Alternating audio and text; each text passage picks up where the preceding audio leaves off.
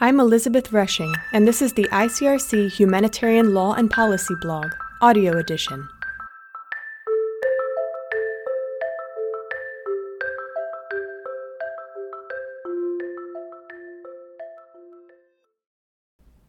Signaling legal protection in a digitalizing world, a new era for the distinctive emblems?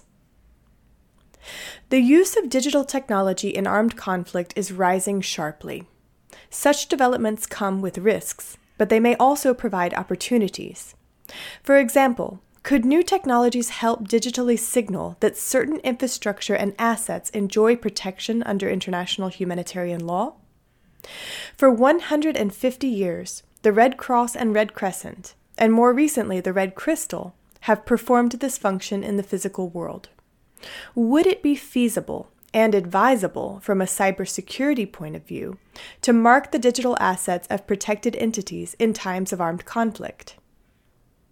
In this post, Tilman Rodenhauser, legal advisor at the ICRC, Laurent Giselle, head of the Arms and Conduct of Hostilities Unit at the ICRC, Larry Mabey, legal advisor at Australian Red Cross, Holly Johnston, senior advisor at Australian Red Cross, and Fabrice Loubet, technical advisor at the ICRC, present the main concepts and ideas of the ICRC's research project on the digitalization of the Red Cross, Red Crescent, and Red Crystal emblems. It is the third year of an armed conflict between the countries of Boronia and Banksia.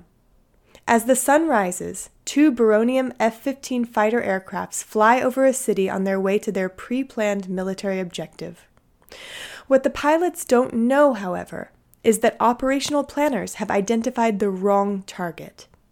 Instead of the military warehouse they thought they were targeting, the fighter aircraft pilots are heading to a hospital in Banksia, an establishment servicing a community of 55,000 people. The pilots reach their objective, readying themselves to drop their guided munitions according to the pre-planned target list. Just before they do so, one pilot notices on the head-up display in her cockpit that the assigned target has something painted on its roof, a large red cross on a white background, about 10 meters squared. She knows that under international humanitarian law, or IHL, medical establishments are protected from attack, and that the Red Cross is a sign of that protection. She immediately aborts the attack. This fictional scenario demonstrates the importance of the distinctive Red Cross, Red Crescent, and Red Crystal emblems in identifying personnel, units, establishments, and transports specifically protected under IHL. Today, warfare is changing. Cyber operations have become a reality of armed conflict, and states are increasingly developing military cyber capabilities. Such developments come with risks, but they may also provide opportunities. For example, could new technologies help digitally signal that certain infrastructure and assets enjoy protection under IHL? What if the Boronians had aimed to deploy malware to disrupt a range of servers they thought were used for military purposes?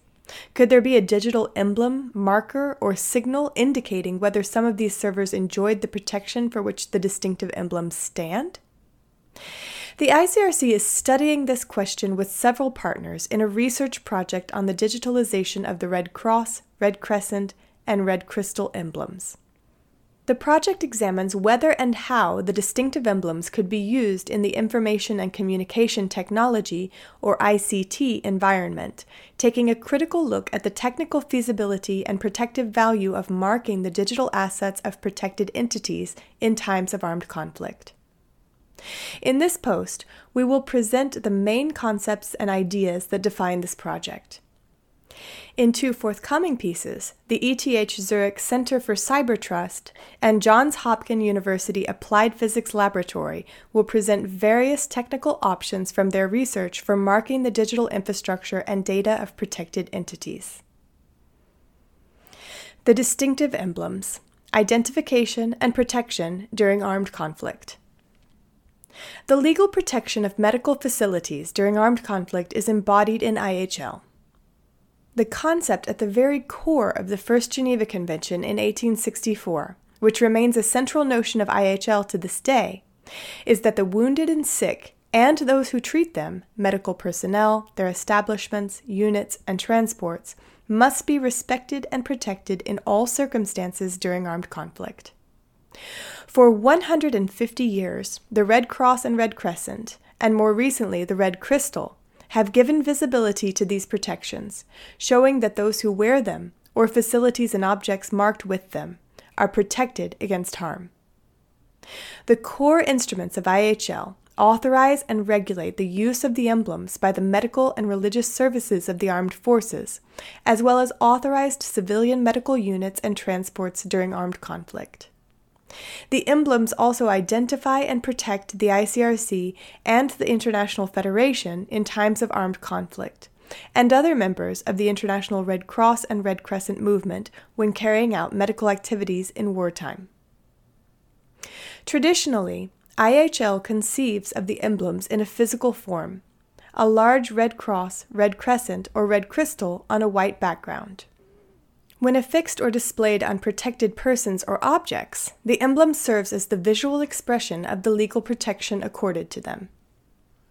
The obligation to respect and protect such persons and objects is not, however, limited to kinetic warfare. It also extends to cyber operations conducted in the context of an armed conflict. And the need for signaling this protection to cyber operators is significant. Cyber operations against medical facilities are happening and risk causing harm to humans, in particular in times of armed conflict when the preservation of functional medical systems and infrastructure is urgently needed. Similarly, as the ICRC and other components of the movement are increasingly digitalizing their systems and operations, there's a real risk that they too will fall victim to hostile cyber operations. The question of a digital emblem. In the search for concrete measures to strengthen the protection of medical services of armed forces and other authorized medical and humanitarian entities during armed conflict, the idea of developing a new signal, digital marking, or other means of identification in cyberspace, also known as a digital emblem, has emerged as a possible solution. A key advantage of such a concept is that it could become part of the internationally recognized legal and policy framework for the distinctive emblems or distinctive signals, such as light, radio, and electronic signals.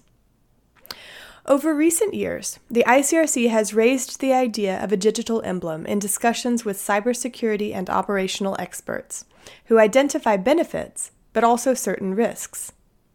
On the one hand, a digital emblem could mark the infrastructure and data of protected actors to facilitate their identification and help avoid erroneous targeting, or incidental effects caused by cyber operations. On the other hand, a digital signal risks identifying a set of soft targets to malicious actors, which could be more easily and systematically targeted. Moreover, malicious actors could misuse a digital emblem to falsely identify their operations as having protective status under IHL. These benefits and risks are not new, however, and also exist in the physical world. The question is whether and how they are different in the ICT environment. A research and consultation process to assess the feasibility and protective value of a digital emblem. In 2020, the ICRC initiated a project to examine technical means to identify digital infrastructure and data belonging to entities entitled to use the distinctive emblems. The ICRC initially partnered with two research institutions, the ETH Zurich Center for Cyber Trust and Johns Hopkins University Applied Physics Laboratory, to identify technological means of marking the digital infrastructure and data of protected entities.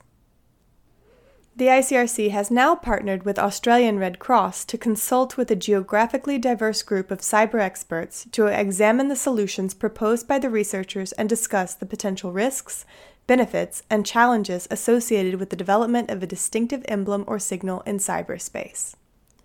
This consultation is forthcoming and will include cybersecurity and operational experts from a range of different backgrounds.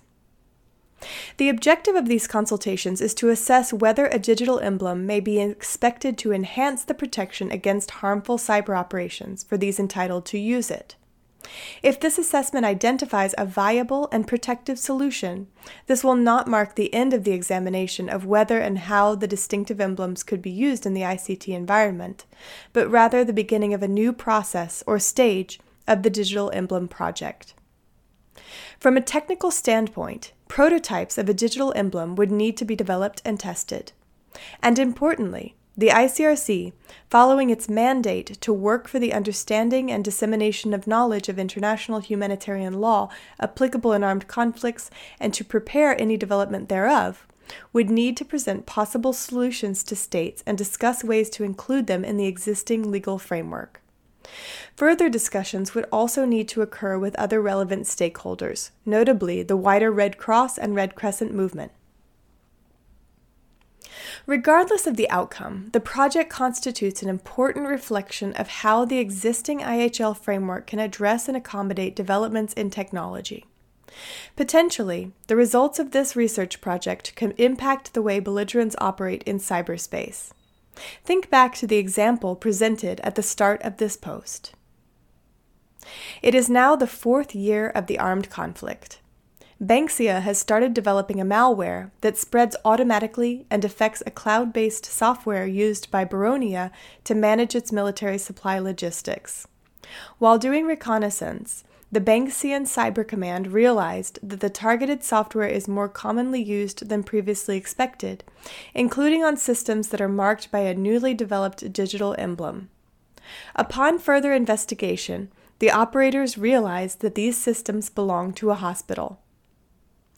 The Banksian Cyber Command knows that distinctive emblems and signals are a sign of protection.